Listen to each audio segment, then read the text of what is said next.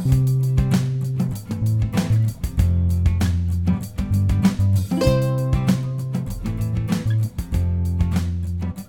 evening, everyone, and welcome to the podcast. Tonight, we're on day 6 of the story building, the novella, and our topic is the decision tree.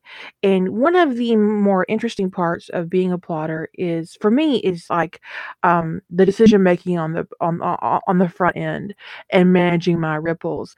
And whenever I introduce something into my plot that's has the potential to impact various characters, I ask myself some questions. And these questions are: who does it impact? Who could it impact? Can it impact my world? Who can it hurt?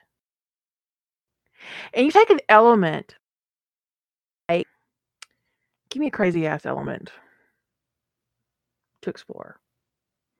Crazy ass element. Like just anything at random. Mhm. You see in black and white until you meet your soulmate. You have to do what?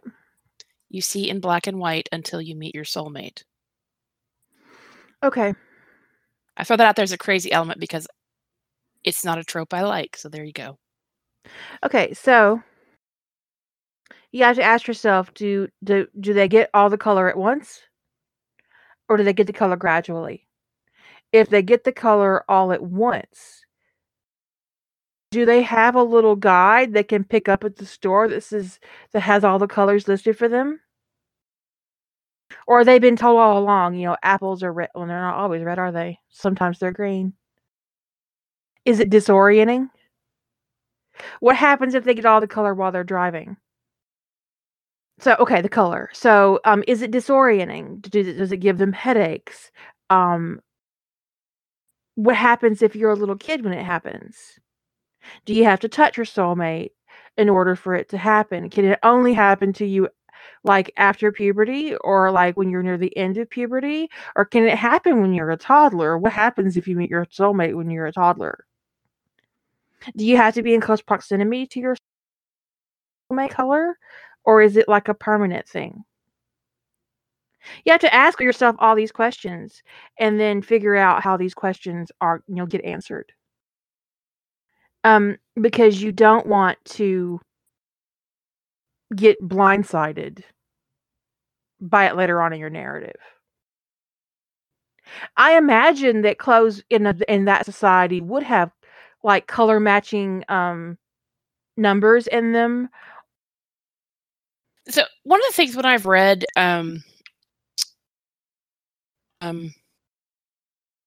this particular soulmate trope before is it's often not like a lot of the practical questions people have are not addressed in any meaningful way.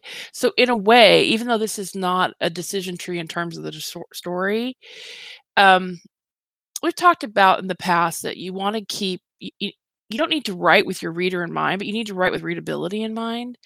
And if the reader is super distracted, that is a readability issue. So if the reader is very distracted, wondering how practically this could work, like do people suddenly see and then realize that everybody looks like Albus Dumbledore, because people's minds go off in that direction. I would actually think that if you got like color all at once, it'd give you a splitting headache, right? That the world would be too loud, too awful, I can't imagine it's almost like having a sense turned on abruptly. That would be very overwhelming and potentially very traumatic. So a lot of these issues aren't really addressed with this particular trope. The other side of it is that we have a lot, there are a lot of things in our world that are set up to because most people see in color. Not all, but most. There are people who are colorblind, mostly males, I believe. I mean, like females are really rare. But like how do traffic signs work in a world where most people are colorblind most of their life, until they meet their soulmate? How do what kind of like those little posts that are always painted bright yellow? What color are they in your world? what would stand out to somebody who's colorblind? How do traffic signals work? And so there's a lot of practical issues that, and I get why they wouldn't be addressed. Honestly, most of the soulmate stories I've read that are typically often on the shorter side, which is interesting because I think soulmate has the potential to be quite a lengthy story, and yet I would say the vast majority of soulmate stories I've read are under 30K. And so the exploration of what the impact of some of this stuff is, especially where meeting your soulmate has a sensory effect, it's really that there's not enough words in the story even to like practically explore, explain what life is like or how the world is different. Which in its way is fine because to some degree, sometimes when you're picking up a trope, you're kind of hand waving away the details. You do this with Sentinel and Guide all the time, but I think it's important to kind of try to figure out, is this going to be too jarring for the reader, or are they just going to be stuck on how does this possibly work? But it honestly, I would find it very frustrating to try to figure all those things out. I wouldn't write it because some of those things would wrap me around the axle. I feel like the world would be very unsafe. It is a. Give me a second, y'all.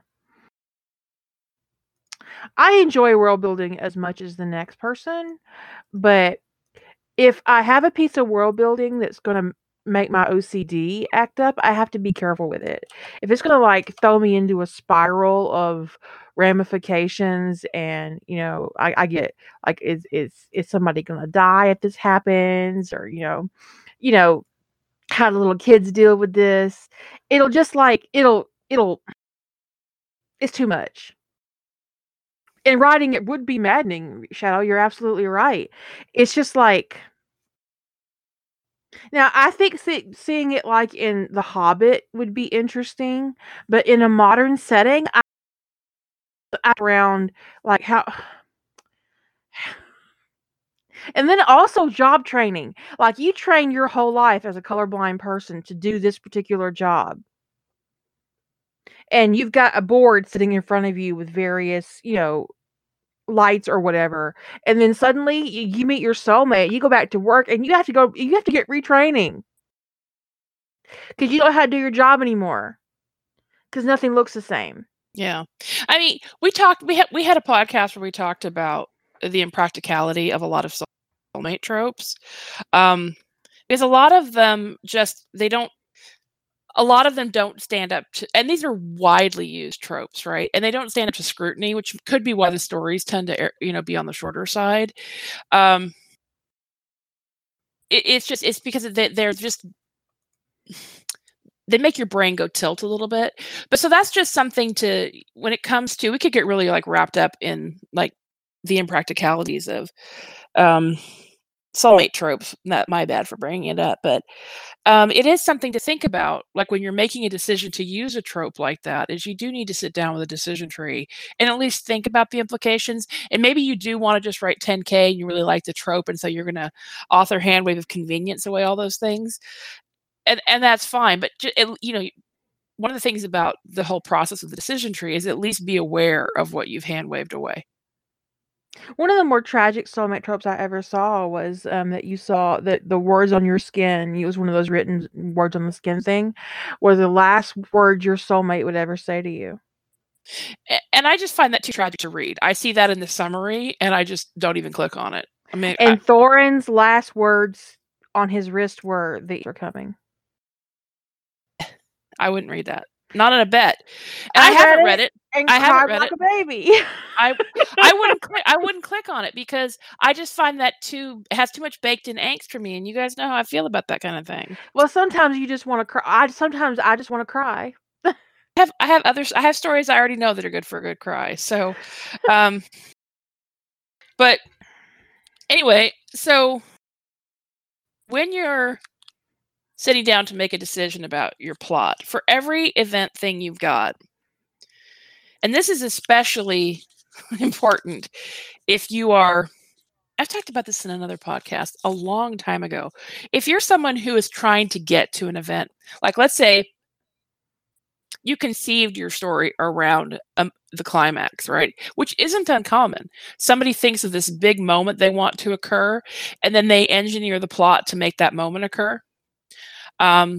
This happened to me in the big fucking plot that we did. Is I'd already had an idea. I had this moment that I wanted to achieve, and I had plotted something kind of backward plotted, right? I backward plotted stuff to make that moment happen. But when you work forward through all of those events and you analyze them going in a linear trajectory going forward, they didn't make sense. It was like, yeah, if you're reverse engineering that event, sure, that's how you could get here, but going forward, you actually, a real decision tree, you wouldn't have made some of those decisions. And so when we were doing the big fucking plot, it kind of fell apart. Because it's like, well, they could have done, when you got to this point, they could have done that. It's not impossible they would have made that decision, but it's the least practical decision for them to have made. It actually didn't make any sense. Work. Right. That's why you have to do the work. That's why if you're somebody who, and I've done many a story where I reverse engineered the plot. It's like, this is what I want to happen. How do I get here? When you do that, you have to analyze those decision points and make sure that you actually is a reasonable decision, not just a possible decision, but a reasonable one. And if your character is going down the least likely path, you have to come up with a reason why all the other likely paths were unavailable to them. So, well, Queenie, I know that bar is difficult for Eli. One of the things that I've been working on with my Mars series that I want to, why would a private company go all the way to Mars for mining? Everything that is on Mars is on Earth. So what's out there? Why is it feasible? Why is it economically sound for them to build this colony and to have these mobile mining platforms on Mars? And I've been talking to my husband about it, and we've been going off, looking at rare minerals on Earth that are not great. They're not in great supply on Earth, but could in theory be in bigger supply on Mars. So, in just going through that, I've made some really good decisions about what's going to be mined, how it's going to be moved, how are they going to be moving it to Earth, what the government on Earth is like. I mean, just based on this, labor laws, and it's just been really interesting, and so. But this is set in the future of 300 or 400 years, so it's not current political. Really isn't part of my game plan when it comes to the series. But just going through this and going through the various options to make this just to have it in my mind that this is economically feasible, that this is something that they would do because they need it and it's in short supply on Earth. And it's easier to get to on Mars. Especially, iron is very plentiful on Earth. It is very, very, very plentiful on Mars and much easier to get to on Mars than it is on Earth. And that's today. What will it be like in 400 years? And so, I'm looking at the construction that I'm doing for my world building, and this is just one of those things that when you're making a big plot and you're doing something that's going to span several you want to have a really good solid foundation for your world building. So I hit a decision tree snafu in the little story I was plotting, and actually it's enough of a snafu that I'm not sure it can be a novella. I almost think the only way around the snafu is to make it a novel. And I'll go through it. The thing is, this is sometimes when you get to these points where you think you figured out the problem and what the solution would have to be. It's a good time to get somebody else to like work it out with you to see if you've missed anything obvious. Okay, so when they bring Tony into the SGC, and because of his investigative skills at that point, it actually makes the most sense to keep Tony on Earth under the protection of the SGC and investigating the trust. Mm-hmm. That makes more sense than putting him on the data list and shipping him to Atlantis.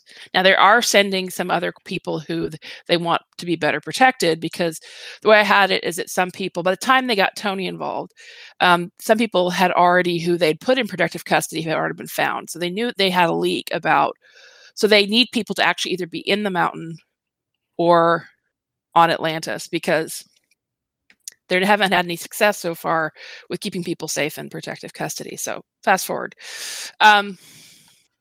So it makes more sense, actually, to put Tony in at Cheyenne Mountain or in Area 51 and have him helping with the investigation. So how do I get him to Atlantis? This becomes a problem, right? Well, if there's something kind of fishy going on in SGC and potentially also on Atlantis, Jack might need to send somebody he trusts or he has confidence in to Atlantis to evaluate the situation and potentially deal with whoever is conspiring with the SGC, conspiring with the trust that's on Atlantis. Except that in order to keep my plot a novella length, I had taken that piece of intrigue out. Because I had thought somebody on Atlantis is conspiring with the trust, right? That was my thought. Somebody on Atlantis is involved too. Somebody in the SGC and somebody on Atlantis. But then I thought that's going to blow the novella word count. I can't have that much intrigue. It's going to wind up being a novel. Sounds like you've got 2 novellas. But like, so seriously, it makes sense for him to route the problem on Atlantis first, to clear that out so that Atlantis becomes a distinctly safe place for gene carriers, and then have Tony come back to Earth to deal with whatever is left behind. Because if they can figure out who on Atlantis, that spy has nowhere to go. So once Tony hones in on him, her, whoever, they have nowhere to go. They stop being a resource for the trust and become a resource for the SGC if they want to get out of this alive, etc. So you say, okay, you're going to help us, and if you don't, we're going to put you on a prison planet, and you will never set foot on Earth again as long as you live. Actually, in this instance, in my headcanon, it would be Elizabeth Weir. Yeah, well, Keller doesn't have enough power. Yeah, the way I originally plotted it is that Weir and Landry are both effectively working for the trust, although Weir doesn't actually know it's for the trust. She just knows that she's got to deal with Landry to keep her operating almost autonomously. So Tony goes out there with orders that Landry doesn't know anything about. They're kept secret because Tony's suspicious of Landry already. So he goes to Atlantis. This was the original way I had plotted it, and I went, too many words. He goes out there, and with the orders he's got, once he figures out that it is Weir, he has her arrested and put in custody, and she isn't allowed to make any contact with Landry. But the way the orders are written, because the IOA requires a civilian head, because this just made me amused, Tony becomes the leader of the expedition temporarily. Because it has to be a civilian head, and Rodney, there's no way Rodney's going to do it. So Tony temporarily has to lead the expedition. And then when his father shows up, he's like, thank fuck, I'm throwing the keys to the city at you. And it puts Patrick in the big chair. But then I was like, okay, Jillian. I call myself by my full name in my head, Jillian. That is not 30K. No, that's not. That's like 90K. Yeah, it is. And that's like, put yourself in the corner. So then I'm like, okay, so now if I take that plot out, that intrigue plot out, which is the way I got Tony to Atlantis in the first place, How am I getting him to Atlantis? And then the thing is, and that's where sometimes, and this is what happens sometimes your story isn't suitable for the for the parameters you have. So if your parameters are 30K is novella, if that's what you need to write for some reason, like let's say you're confined to that word count, and this is the idea you've got, your idea isn't a novella idea. It's a novel. So either you simplify drastically, and simplifying actually is very difficult in this case, because it's very difficult to get Tony, or you get a new idea. But it doesn't get him onto Atlantis. The issue is that the whole plot centers around Tony being on Atlantis. So him just being injured. Now, I could come up with a different way to get him to Atlantis, which he literally just goes out there as the agent afloat, which is a lot simpler, right? It doesn't have that whole trust intrigue. Landry isn't what's inflating the word count. It's the whole angle of there being a trust person on Atlantis, because that's what gets Tony there. The fact that there needs to be an investigation on Atlantis is what's bloating the word count. It doesn't matter that whether there's a co-conspirator back at the mountain or not. The issue is that in the situation that is going on, the way I plotted it, it makes more sense for Tony to be on Earth as an investigative asset, unless they need him to go to Atlantis for investigation. And there's a good cover for it. They're evacuating. They're planning to evacuate gene carriers to Atlantis, and he's part of the first wave, so he's got a cover. So he and Jack could have worked that out. The problem is all of that intrigue around the trust, because initially the intrigue around the trust was just going to be the trust is a threat. We're evacuating gene carriers. But once you put more intrigue behind it than that, it starts blowing up the word count. So instead of the point of the story being about Tony reuniting with his family and living on Atlantis, it now becomes about solving this bigger issue. So either I have to completely remove the impetus for action for Tony, which is that, the trust is after him, and find a different reason to get him to Atlantis, or this story doesn't fit the brief. It doesn't fit a novella. So as I plotted it, it doesn't fit. And that I came to that. There are plenty of reasons we could put Tony on Atlantis, right. But not other gene carriers with him. Right. But because the point was to get his brothers and his father there too. Mm-hmm. And the only reason they would all get there is because they need to get the gene carriers on Atlantis. So I would have to put something else. And the reason how I found the flaw in this was in doing inventory, right? I looked at, okay, this is what happens when Tony and Jack get together and they first meet and they start talking. And Tony's the type that's going to want to investigate, right? And Jack would be foolish not to leverage Tony's abilities at that point. Well, at that point, because if they can keep Tony safe and he's an asset, he's going to be actually working. I have an idea. Okay, hit me. Do you want me to share it with you here or in private? Well, we're working through it. Here, we're working through it as part of this exercise. So let's just go through it. What if it isn't the trust?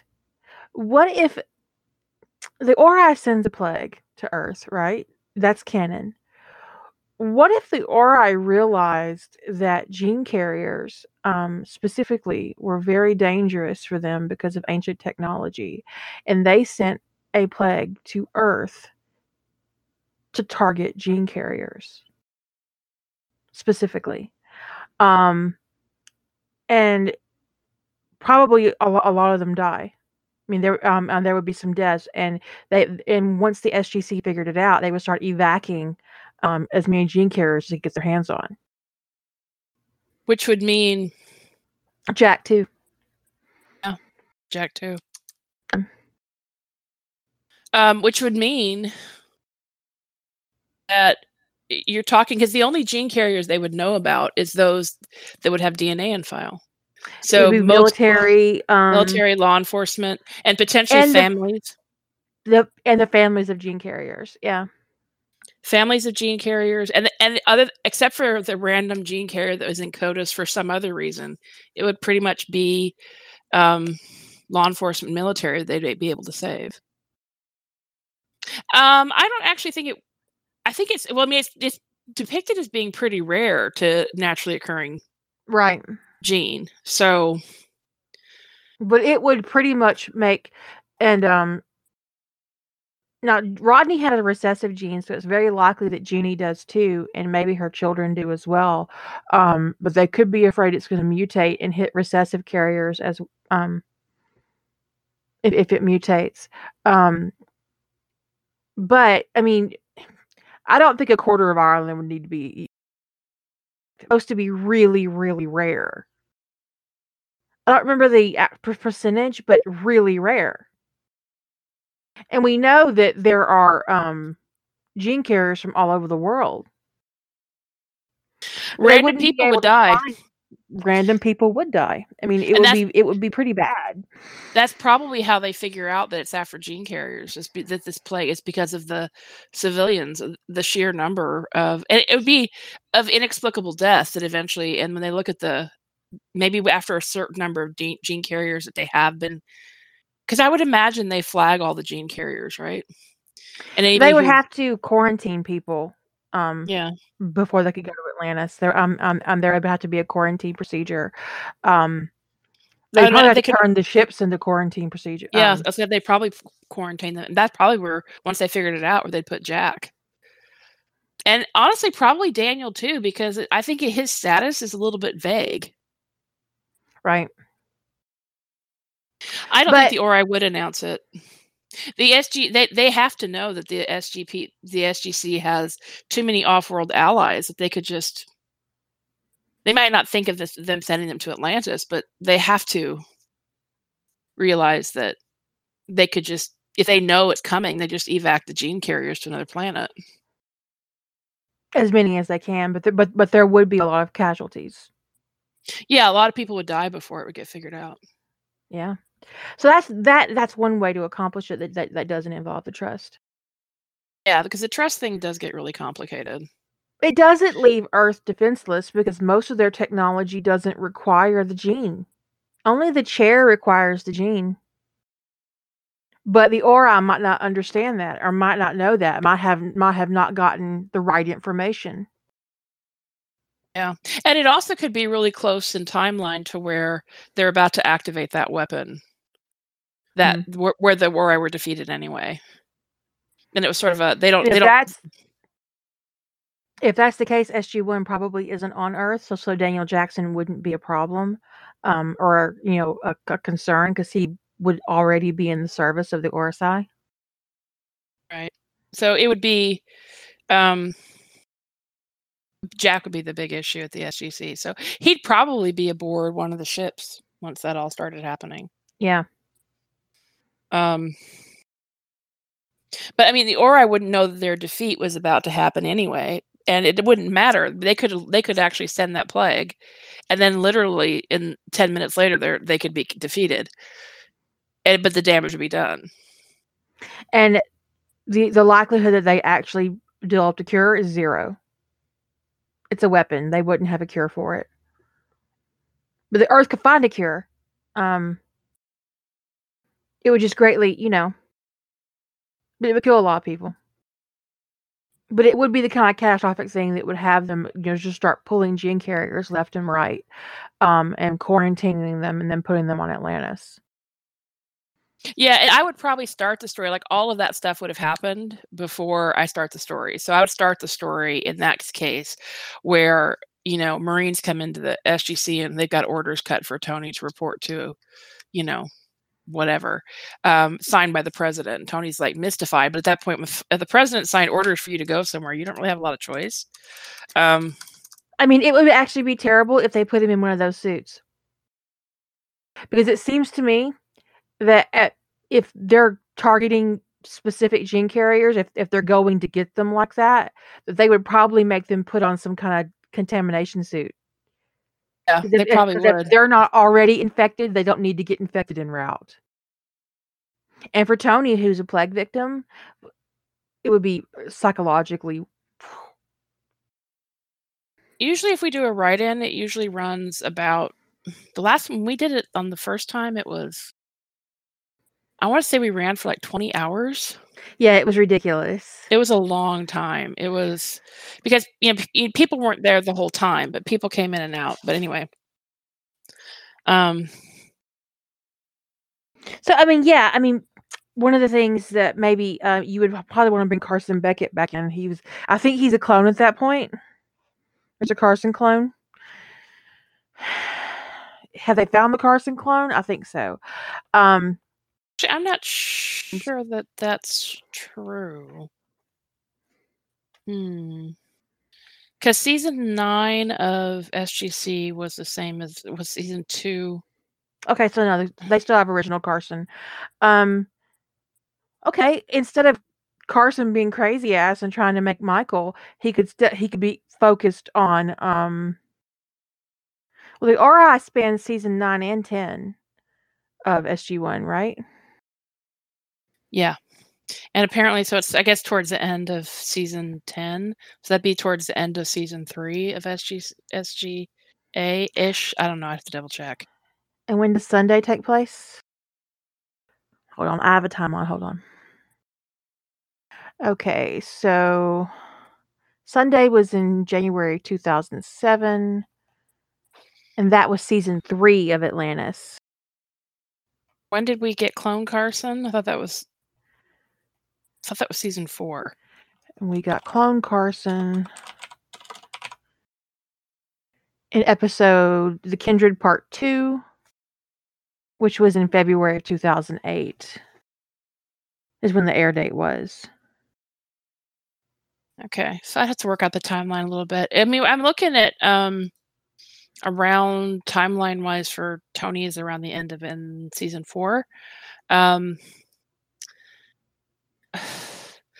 than him being in that stupid undercover operation at that time, there's not a whole lot to me that was particularly noteworthy about towards the end of season 4.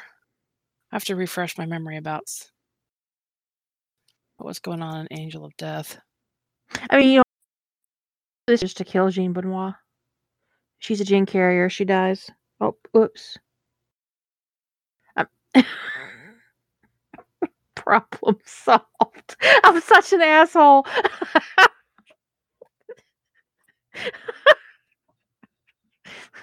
I probably put myself in the sin bin right there. Well, no, the thing is that actually is interesting because if she died like when she wasn't around Tony and he just gets word, through his Tony DiNardo contact that she's died. Well, it actually makes sense that she probably, if she's a gene carrier, that she probably has either contracted it, that she's been infected, or she's already dead, because if she's a gene carrier, because she's a doctor, she works in an emergency hospital room and stuff like that. So she'd been exposed to victims already. Yeah, she could be one of the first ones who gets it. And if she's in quarantine, Tony can't go see her. Maybe he talks to her on the phone or something. It might if she goes into quarantine before he slept with her, I can avoid that whole Yeah, that whole nastiness. Yeah. And maybe if you get it like just to the point where he's just met her. No, Jenny was setting up the op at the end of season 3. This is a full year later. But he doesn't actually make contact with her for a little while into season 4. And then it's not really clear how well their relationship is progressing, but they don't progress to sex until, as far as I recall, until Paula Cassidy dies. Oh, Paula Cassidy could have the gene too, and then she could get taken too. Yeah. Because the thing is, I don't think I save one woman, kill another. Yeah. The timeline is and even if Jean and Tony, even if she's not a gene carrier, she could actually refuse to be around him because there have been so many mysterious deaths and she, works in a hospital and she doesn't want to be around him and risk him. I don't know. But the thing is, honestly, depending on how this disease is manifesting, I think I think he'd be the one backing away because this man's already had the plague. And if there is an unexplained people are getting sick and dying, especially if it's involved in the lungs, he's not going to want to be anywhere near a woman who spends her day in a hospital. Yeah. So, yeah, but even if he's met her and the op has started, one of the sticking points for Tony was progressing the relationship with her, and he basically was kind of backing off on it, I think. But the implication, as I remember it in canon, was that Tony really was in love with her, and it was when Paula died that his emotional vulnerability kind of took him to Jean. But I just wish they hadn't gone there because he had wanted to back off, right? And he had gone to Shepard and said, she's pushing for more, and he wasn't comfortable with it. And Jenny was sort of like, well, don't you find her attractive? And it's like, oh, that just got ugly. Real ugly. I mean, if you don't want to kill Jean Benoit, it doesn't really, you just have Tony get confiscated, and the op falls to pieces because he's gone and Shepard doesn't have a choice. Well, if Jean's a carrier, her dad's probably a carrier. He could be one of the early casualties. He could be. Mysterious plague. And then what's the point in the op? And Tony could get pulled off the op long before Jean gets sick. Because with Rene Benoit dead, what point is there in any of it? That's great. So that's solved. And Jean can live or die.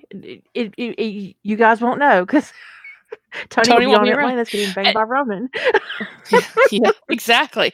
Realistically, though, if her dad's a gene carrier, she's probably a gene carrier, and because she's in a hospital, she's probably going to get it. And if there is no cure, she's going to die.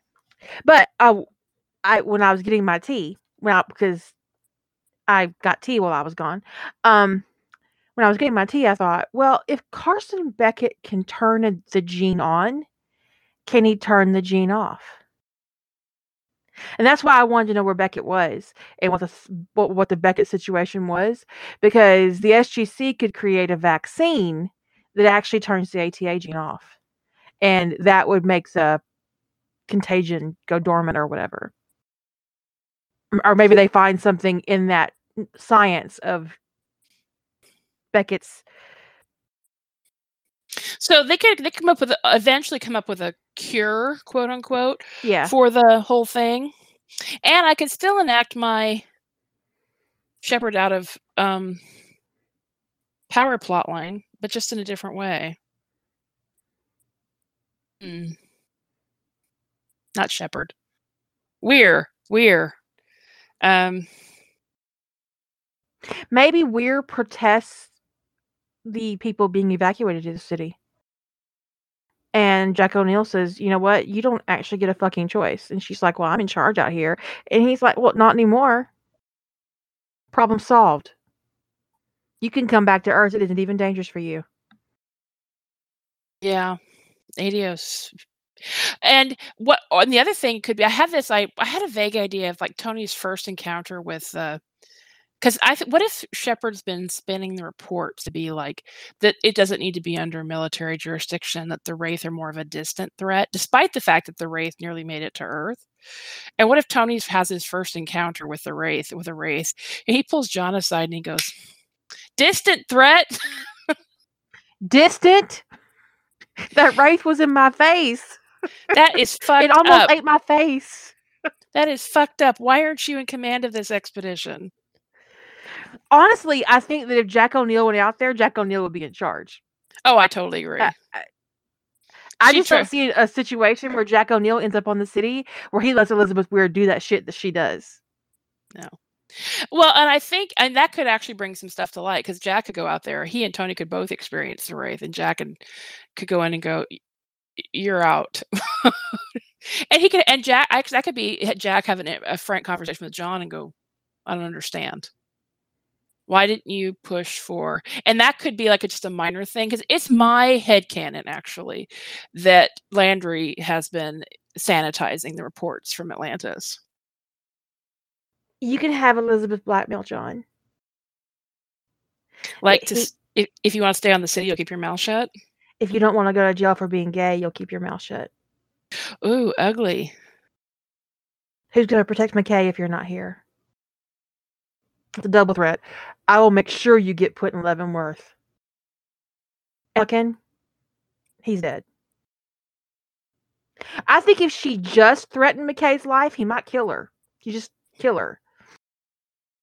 But if it's subtle and it starts with her blackmailing him about being gay, what's going to happen to you when the men under your command find out you're gay? And then it escalates. Yeah. Because I think that it could be a subtle thing that happened, because I believe that John would have been honest when he went back to Earth to debrief about what the situation was like in Pegasus. So I have to do some kind of something to make it make sense. Landry has to be on. Maybe Landry is the one who threatened him with jail, and Elizabeth knows. Well, but I still think, regardless of which one of them actually did the threatening, I still think Landry has to be sanitizing what the reports from Atlantis are in order for people not to be paying more attention to the fact that this is under a civilian's leadership, because she repeatedly got military assets killed with her delayed action. Yeah. Starting with Marshall Sumner. Yeah. So if John was honest in his reports, just honest about the threat level, and if Landry sanitized them or didn't submit them all or just whatever, and then when they have that moment, there could be something kind of a wink, wink, nudge, nudge thing going on between Landry and Weir, where she pushes for John's promotion because she can keep him under control. And she makes that assurance, I can keep him under control. They don't have to sanitize. They don't have to hide the deaths. They just have to sanitize her inaction. Right. All it takes is the rewording of a sentence here or a rewording, and these are just acceptable losses. We're fighting a war out here. We're fighting a species that thinks we're food.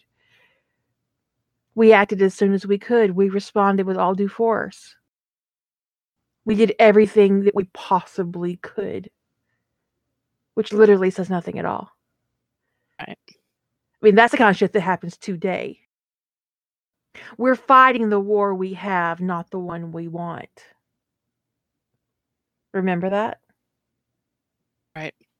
They can't change the wording to imply it's John's fault or John never gets promoted and he doesn't remain the ranking military officer if the reports imply in any way that he screwed up. So if she wants to keep him under her thumb, she can't actually put the blame on him. But even early on, that's what I mean, is that if at any point his leadership were to be, he wouldn't have gotten promoted if he was that much of a fuck up early on. There'd have been no way she could have pushed that promotion through if the reports made it look like John had gotten his people killed through negligence or through poor leadership. Well, the fact of the matter is it doesn't matter how many people die on Atlantis. To Earth, the Wraith are a distant threat. Right.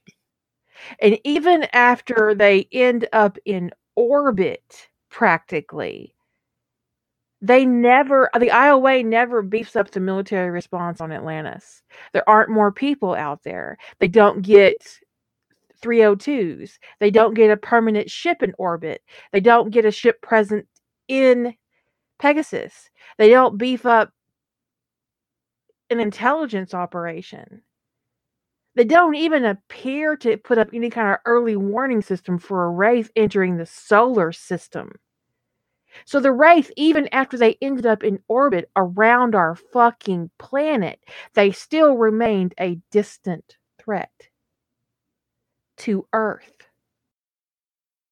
And it never seemed to matter how many people died on Atlantis. I think that the issue would become if those losses could have been prevented with different leadership. And I think if they came up that like a Marine of Marshall Sumner's caliber could have been saved and he wasn't saved because of Elizabeth's inaction, that becomes a big deal, because that other colonel who came through had a real chip on his shoulder about what John did, but he didn't have a chip on his shoulder about what Elizabeth did. That read like somebody had told a different narrative back home. It's like he didn't get the full thing that John spent more than an hour arguing with her about rescuing their own people. Right. When every minute counted, she was arguing against the actual rescuing of their own military leader. Because she didn't want Marshall Sumner to live. Because Marshall Sumner was a threat to her leadership. And that was clear from the moment one. So the thing is, it wouldn't take a whole lot of words to even deal with that, right? Because this is all past history, and it comes out when they've got Jack and Tony on the city. Which I would have to also, one of the things that occurs to me, that I have to change my there's a little tweak that has to happen with the Atlantis changing John's next of kin, because realistically, all of the shepherds are going to arrive with Tony and Jack. They're quarantining people, and once they're cleared quarantine, they're putting them off on the data list to go to Atlantis. They're all going to be there. So the way that Atlantis would. Go ahead. The way Atlantis would determine that Tony is the next of kin. So let's say John gets the email that says his next of kin has been changed, and Rodney says, "Oh, Atlantis probably did that automatically because your father and brothers are here." Then he opens it and he's like, "No, it changed it to DeNozo." And the reason why Atlantis would pick Tony is because he would immediately have some sort of official position in the city. So I would think that would be how the city would determine it. First degree relative, and the city would determine it would be the one of the highest rank on the city in terms of the leadership structure, because at that point, Patrick and the other brothers would be logged as visitors, right? Whereas Tony would probably be immediately assigned as the effective law enforcement on the city. See, I would think, since Atlantis is not and was not designed to be a military installation, that it was a city once full of family, that the city would assign Patrick to be the next of kin for all of his children. Yeah, so it could come up that way. Yeah, Tony could be the one where they're trying to put in Tony saying that his next of kin, like maybe Tony has picked Jack because he's gotten to know Jack, and the system won't let that entry go in. They keep putting Patrick Shepard. Because it isn't a military installation. So I think it might lean towards a parent. But I think you could make an argument for either one. Well, but no, Tony's not military, but the city would have had a governing structure. True, but I also think it was a city, designed around. I'm not sure what the city was designed around, because it seemed like it was just everybody was pursuing ascension, so that doesn't seem very family friendly. Yeah, but not in the beginning. I mean, the city was millions of years old by the time they started thinking about ascension. Can you imagine designing a city that would last millions of years? No. We just don't build them like that anymore. But on the other side of it, that's probably not actually true, because they probably were pursuing ascension when they before they left the Ori galaxy, because they all are basically the same. It's just like the gold and the Tok'ra. Let's just reuse that idea. We'll have two sides of the same twisted fuck up coin. The ancients and the Ori and the gold. They did like their reusing their little duality thing. But yeah, I mean, Atlantis was originally a city. I think that it could work either way. Yeah. Well, I mean, John could get it could be John gets the notice from Atlantis right away, and it lists all of his kin in it, and Tony's on the list.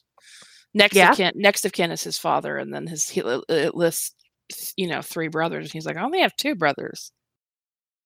And all of the shepherds could be having that moment. They all get that email, and they're all like, what? Dad? Do you have a secret baby? Yeah, is this the secret baby one, or is this no? But I think they would immediately assume secret baby. right? Their assumption would be secret. I mean, I would go Secret Baby first, wouldn't you? Especially if because they assume that their Matt's twin is dead, right? Right. Home replacement. Yes. Patrick Shepard, the man whore years. Go to the corner, Az. Yeah. I mean, accurate, but... Well, I doubled down on your corner time, so there. Az is a mod. She doesn't get put in the sin bin. Oh, no, she's there. I rearranged the order of the roles on the server just so I could put her there.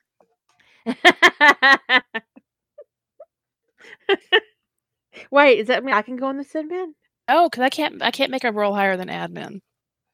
Oh, okay. Do you listen to her? Does it mean I can go? No.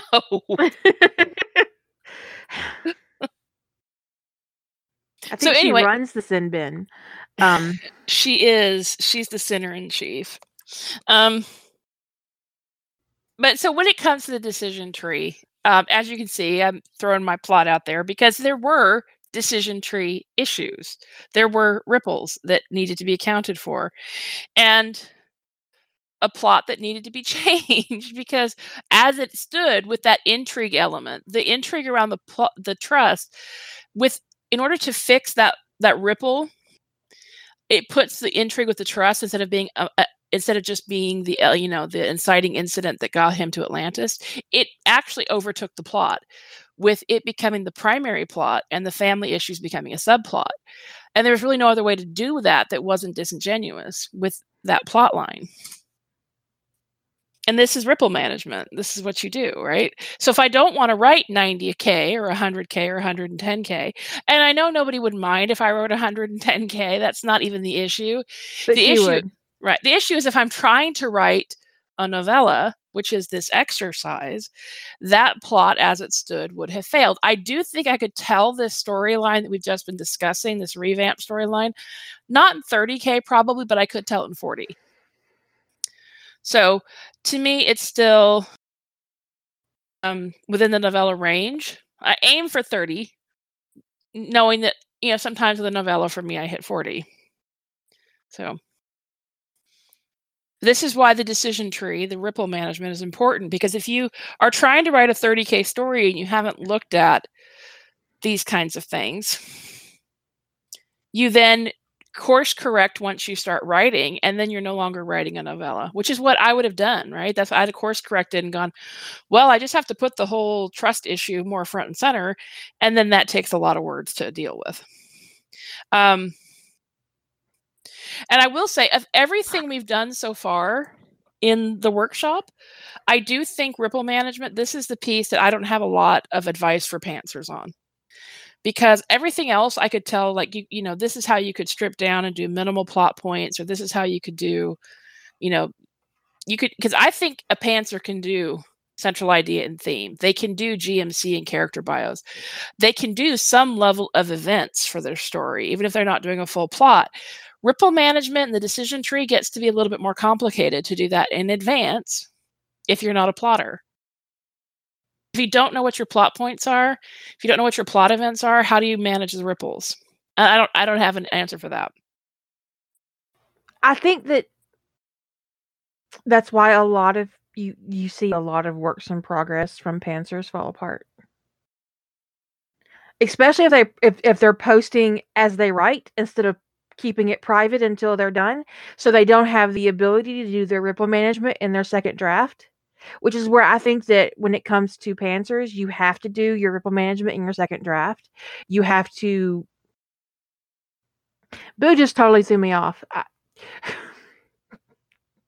can't even. Hey, you do you, Boo.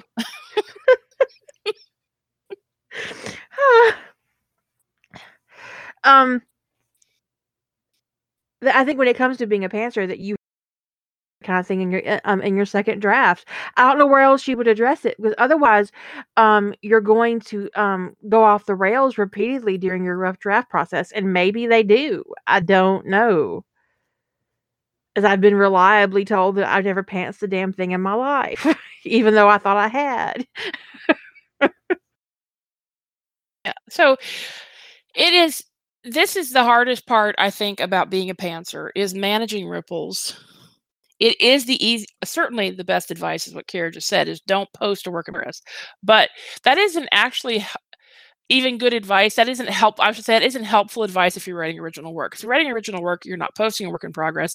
And what do you do then if you're a pantser and you are supposed to be submitting under 30K for a specific submission criteria, and your story falls apart and the only way to fix it is to write 110K? What do? Well, honestly, you start a different story, because by the time you go back, let's say you've written 20K and you've realized your problem, going back and trying to fix that idea, like let's say I was writing this idea for an original submission, ignore the fact that it's fan fiction, and I got 20K in before I realized my problem. It would take more time to try to fix that than to just set it aside, leave it for the novel I'm going to write someday. It would take less time to go back and write something else. So the only advice, if you're writing fan fiction, don't post as a work in progress until you know you've got all of the ripples, the plot holes, all these things worked out. If it's for original work, give yourself plenty of time. You can't. It'd be rough, man. It'd be rough if you're a month before your deadline and you just start and you trip headlong into a big consequence that you hadn't accounted for. Well, and the fact of the matter is that sometimes, no matter whether you're a pantser or a plotter, and whether you've zero drafted or not, whether you've outlined or not, whether you've scene blocked or not, you get 20, 30K into your story and you hit a consequence you didn't prepare for. I don't believe anybody is immune to this. And so, what do? I think a lot of people just stop writing. Slap indefinite hiatus on their work in progress on AO3 and go write something new and do the same damn thing over again and over again and Sometimes over again. 49 times they do that in a row. Not that I'm bitter or anything. Yeah, I'm still holding a grudge from 10 years ago. Shut up. Sometimes I go check to look and see how many works in progress she has now, and has she finished anything, just as an idle curiosity. And the answer is a lot and no. No. But I don't use an actual decision tree, no, because someone asked if I use an actual decision tree. I don't. Jilly, do you?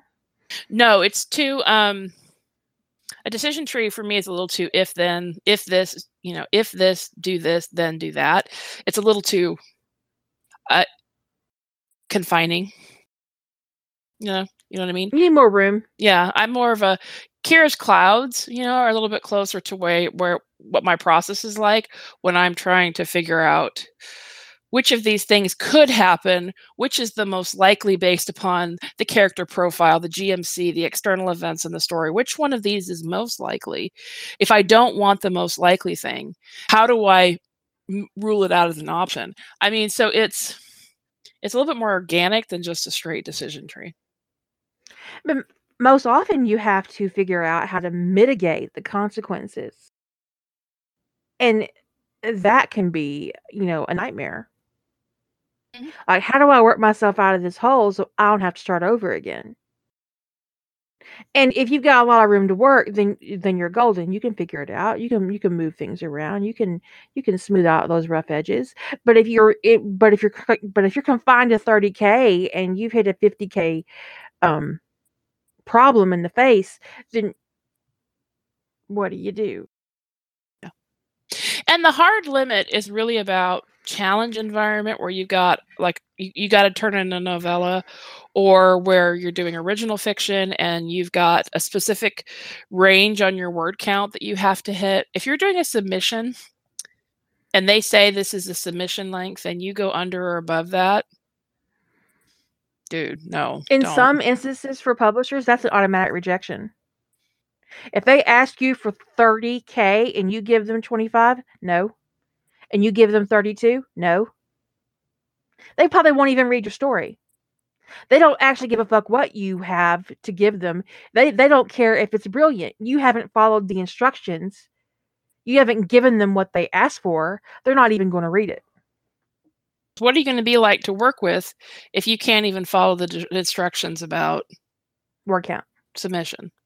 And honestly, it can be even with a publisher. It could even be things like if they tell you to send them a cover letter and you send them a cover email, just an email, or if they tell you to put it in an email and you send them an attached Word document with your cover letter, I mean, it shows really poor reading skills and poor comprehension, or that you're just such a prima donna that you are going to do it your own way regardless of what they ask for.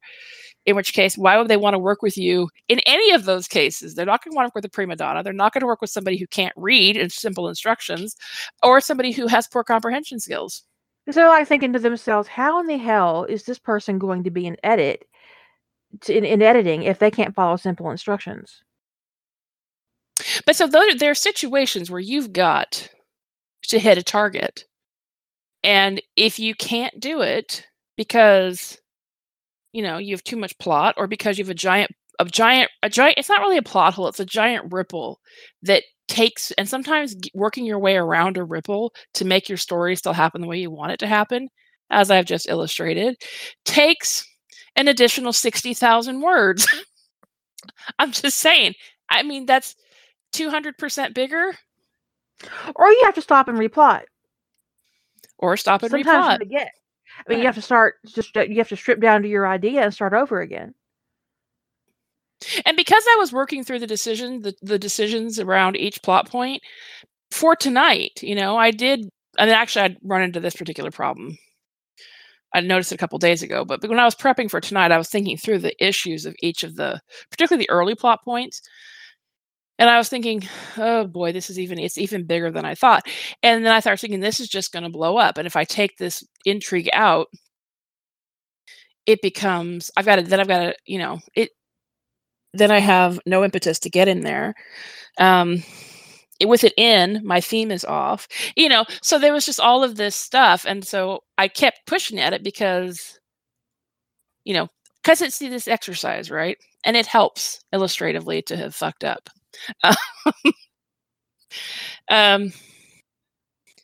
But in this case, I could either do the story as I plotted it, although I really like the idea of the plague thing. I have actually, honestly, because I guess hundreds of dead by plague is less offensive than the Trust honestly running around and just randomly killing a bunch of people. Yeah. So the plague. Either way, you're going to have a body count, but at least it isn't vicious murder. Yeah. Well, it's vicious murder, but it's not vicious murder in with a gun. Yeah, with a gun by people, from your own planet. So, I mean, they won't know they're murdered. Does that matter? Probably to their loved ones, yeah. It does matter. So if you are a pantser, I'm gonna give this one piece of advice. If you're a pantser who posts works in progress, okay? If you trip into a problem like this and you've already posted, change it. Just change it. It is your shit. And yes, you need to gird up your loins. I don't know, do something to prepare for the fact that people are going to get pissed. They're going to say shitty things to you. But this is one of the consequences of putting stuff up as you go. Okay. But it's still your stuff. It's yours. And if you need to go back and change a chapter or 2 or 3, just do it. Just do it. If you like the story enough to keep working on it,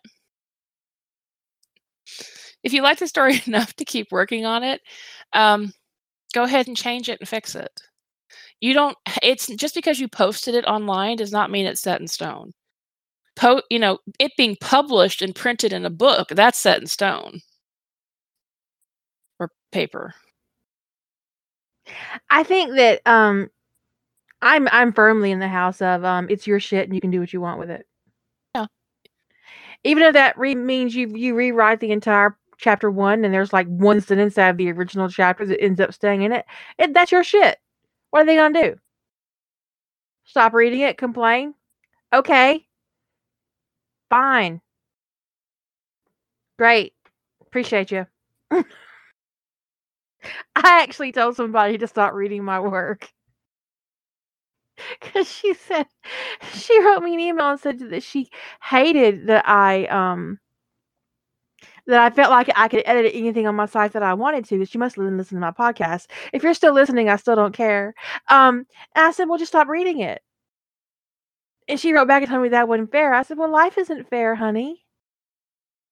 Where'd you get that idea? Well, she's in that camp that thinks that because you put something on the internet that they suddenly have some rights to it.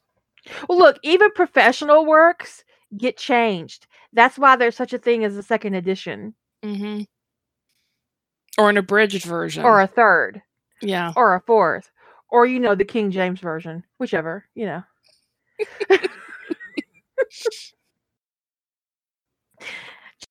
I agree with you, Sam Nick. If life was fair, I would totally want to be on the fair that involves carbs.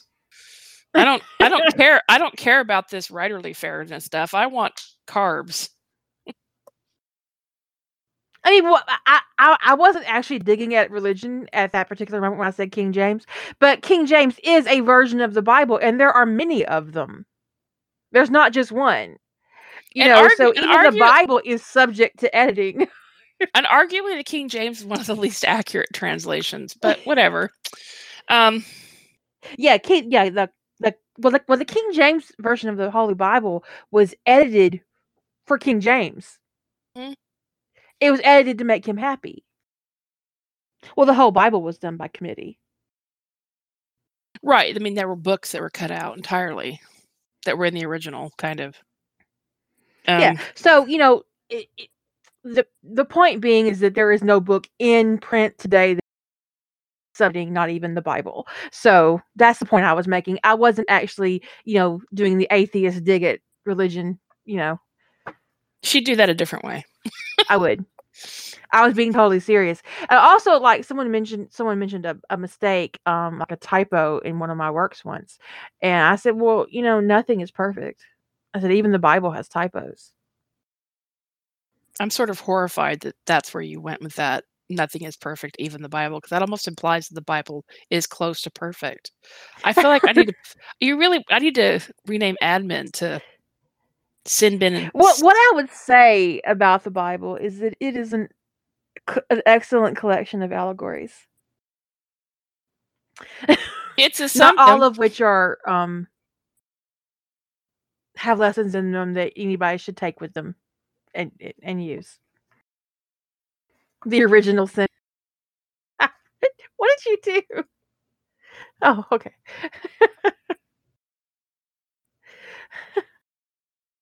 But most of the stories in the Holy Bible can also be found in other legends, and like Jesus Christ wasn't the first virgin birth myth. There are plenty of those across multiple cultures across the planet. So it's a very popular mythos, absolutely. So is the flood.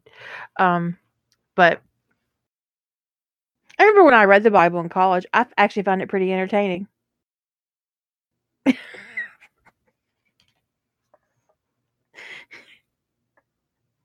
Right, Shadow? It's not too much to ask. No, that's the point. Everything. What are you over there doing, Jillian? Are you up to something evil? No, why would I be up to something evil? Do you guys see the defensiveness and hear the defensiveness in her voice? No. Actually, the funny thing is perhaps not exactly ironically. But no, I was updating the Evil Author Day page with the space for the new stuff.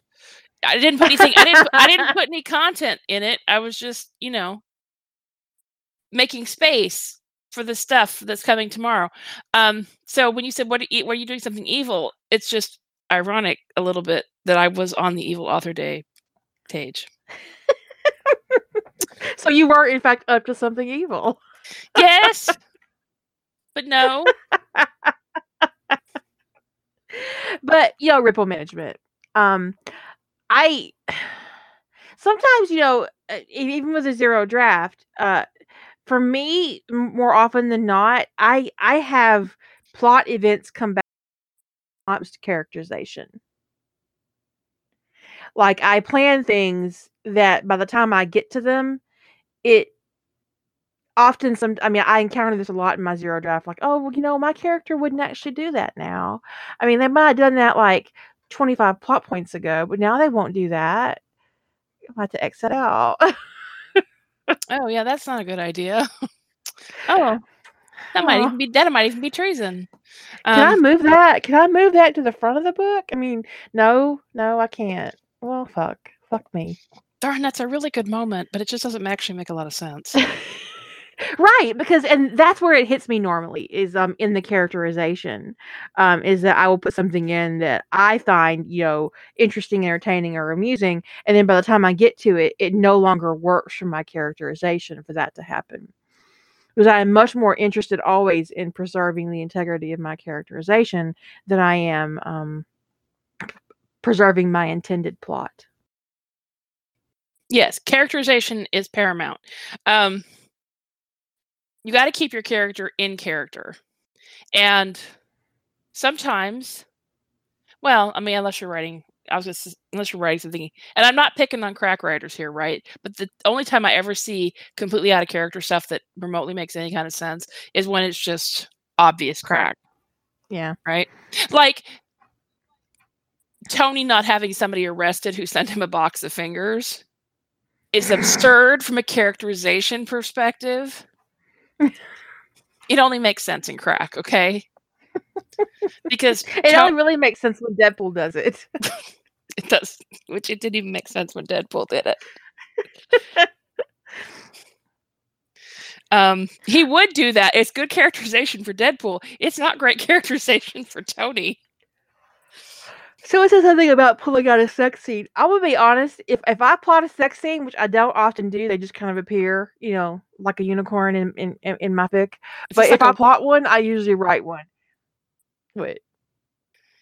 I don't plot the sex scene, but I like if I'm plotting a like a Sentinel Guide story, there's a note bonding sex here. I wouldn't call that plotting a sex scene, but it is in my event plot because usually if I write a Sentinel Guide story, there's going to be bonding sex. So, right. But I can't imagine actually. That's not the best part of a bond. Right. But I can't imagine plotting a sex scene. No, I mean, but like if I stick it in my plot, sex happens here. It usually happens here. The only time I would pull sex out is if it impacted pace. Yeah. Because for me, most of the time, the sex I put into my work is about characterization. It's about intimacy and romance and the building of a relationship, and so sex gets pulled out actually for two reasons: pace, and I don't actually literally want to write it. Yeah, sometimes I'm just not in the mood, y'all. And if a story's getting held up entirely on I'm not in the mood to write sex right now, sometimes it just doesn't happen.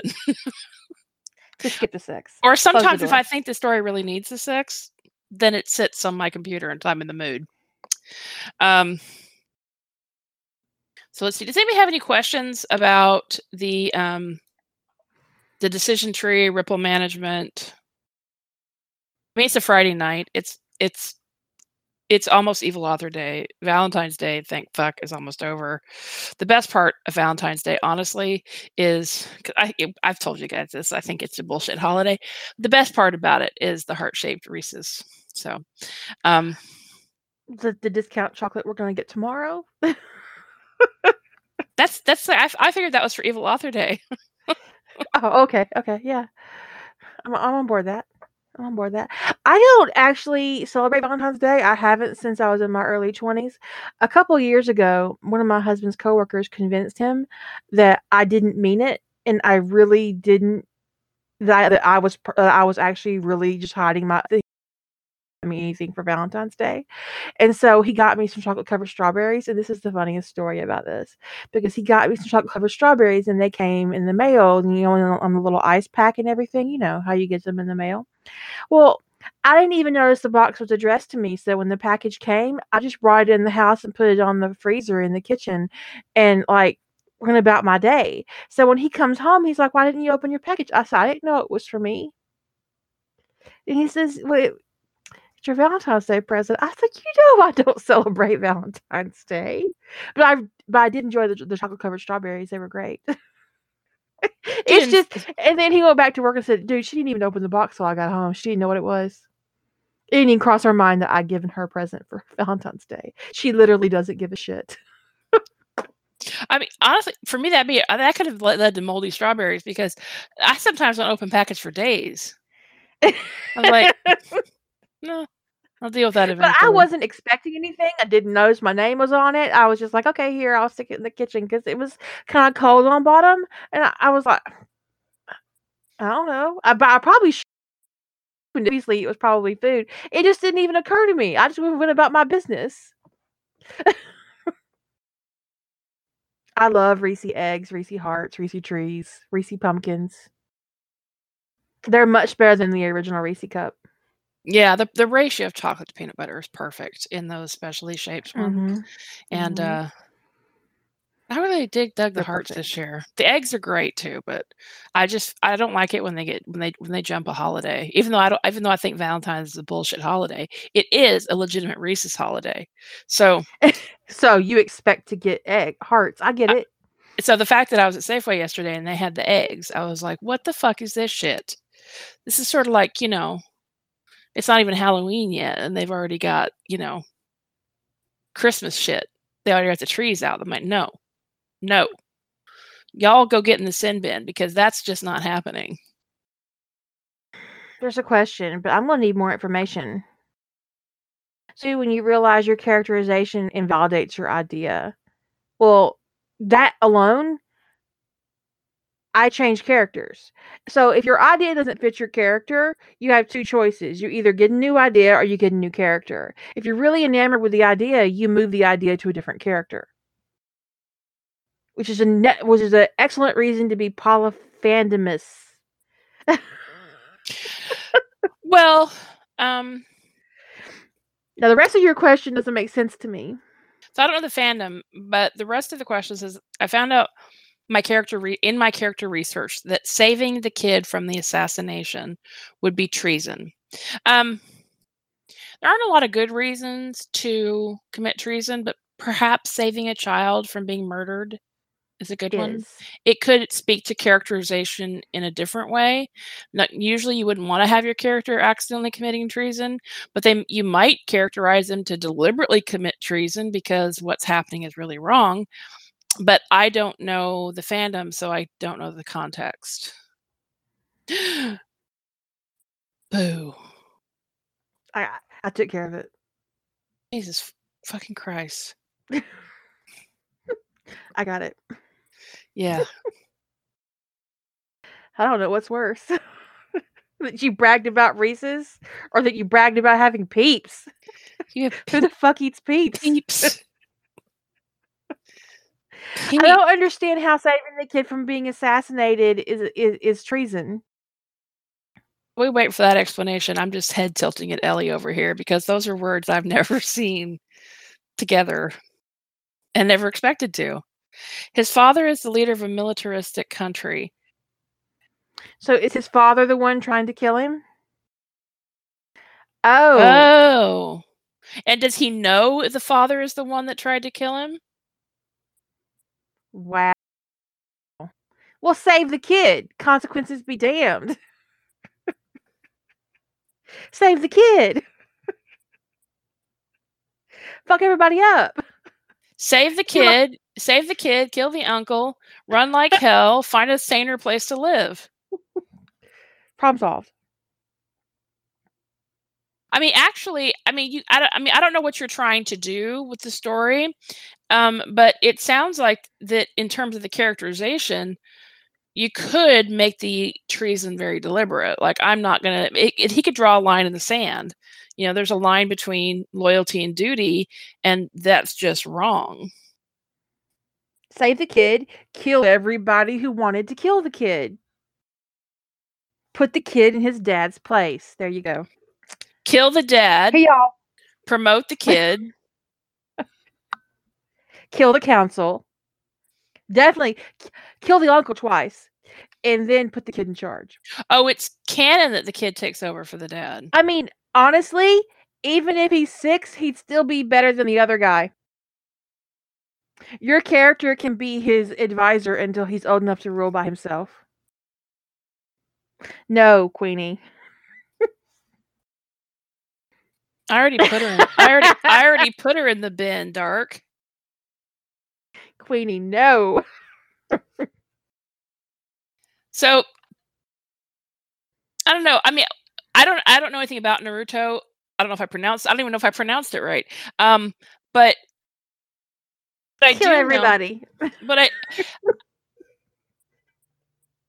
with that kind of craziness, you could make a deliberate choice for treason, and then try to bring. People are saying that there's no sanity in Naruto, and if that's the case, you could try to bring some sanity. That could be part of your fix it. But first you need to kill all those assholes who wanted to kill a kid, because that's ridiculous. And if there's nobody left after you kill all the assholes, then import some saner people. I don't know. But not Eli David, because no.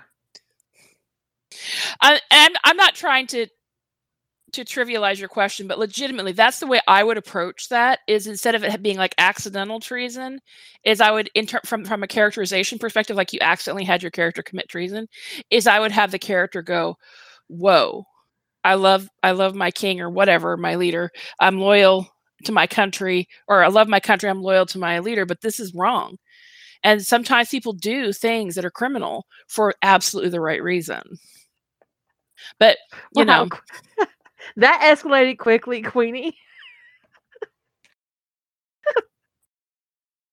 I can't even with y'all. But yeah, I mean, I would go for intentional treason as well. I mean, I think that having a character draw the line is a lot more attractive, and it's a place of strength, than to have them stumble over somebody else's line. Because sometimes you just gotta pick up a sword and say no. Yeah. Well, I had to scroll back up to find out what line it was that had Queenie losing her cool. I have to agree, Zathara, that Eli and Sane are. I guess now we all have to shut our whore mouths, because I agree with you too. Those are words that just. I mean, we put her in the sin bin, but she's already in the sin bin. She only gets worse in the sin bin. Mm-hmm. It's just getting worse and worse in here. I mean, there's something to be said for writing an over-the-top, in-your-face, draw the line, fuck everybody up story. I mean, I honestly have never had a better time in my life than I did when I was writing Dr. Lowell during Rough Trade. I got to kill everybody. I had to have an Excel spreadsheet. I highly recommend it. No, really, I had to have an Excel spreadsheet. I had to. I killed 70 people. And I accidentally killed one person 3 times because I forgot that I killed them. So I had to I had to make a spreadsheet. Some people just need extra killing. Well, some people did get killed twice because they got killed in the future, then they got killed in the past. But then I forgot that I killed Lucius Malfoy and killed him again. As I said, some people need extra killing. So, just for continuity's sake, I needed an Excel spreadsheet, yes. And the Excel spreadsheet lists like their name, their affiliation, who killed them, and how they were killed. And in which chapter they were killed. Because that became important as well. I mean, that's how Winky won. By one. She won by one death. So, y'all, this is your last call for questions, because we're about to fall into the cracked volcano. And we don't need to actually record our descent into the cracked volcano. So someone fetch me an orange soda and let me know if you got any more questions.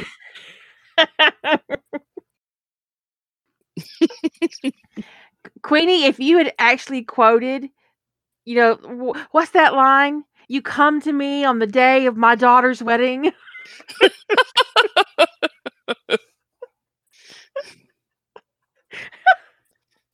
And anybody who doesn't get that needs to take their infant ass to bed, Margaret. It's too late.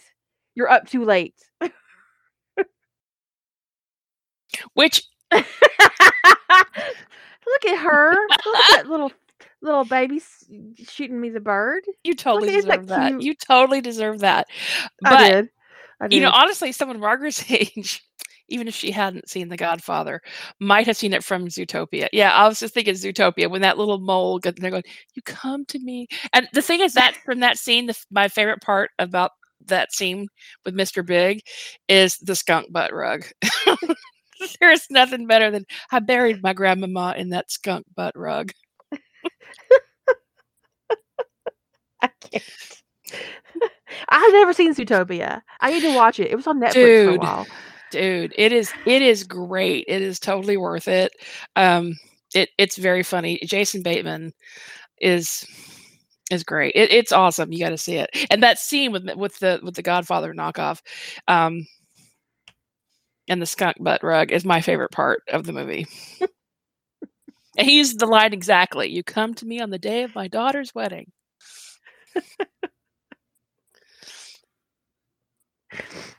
I used the one from Scarface on my husband the day. Am I funny to you?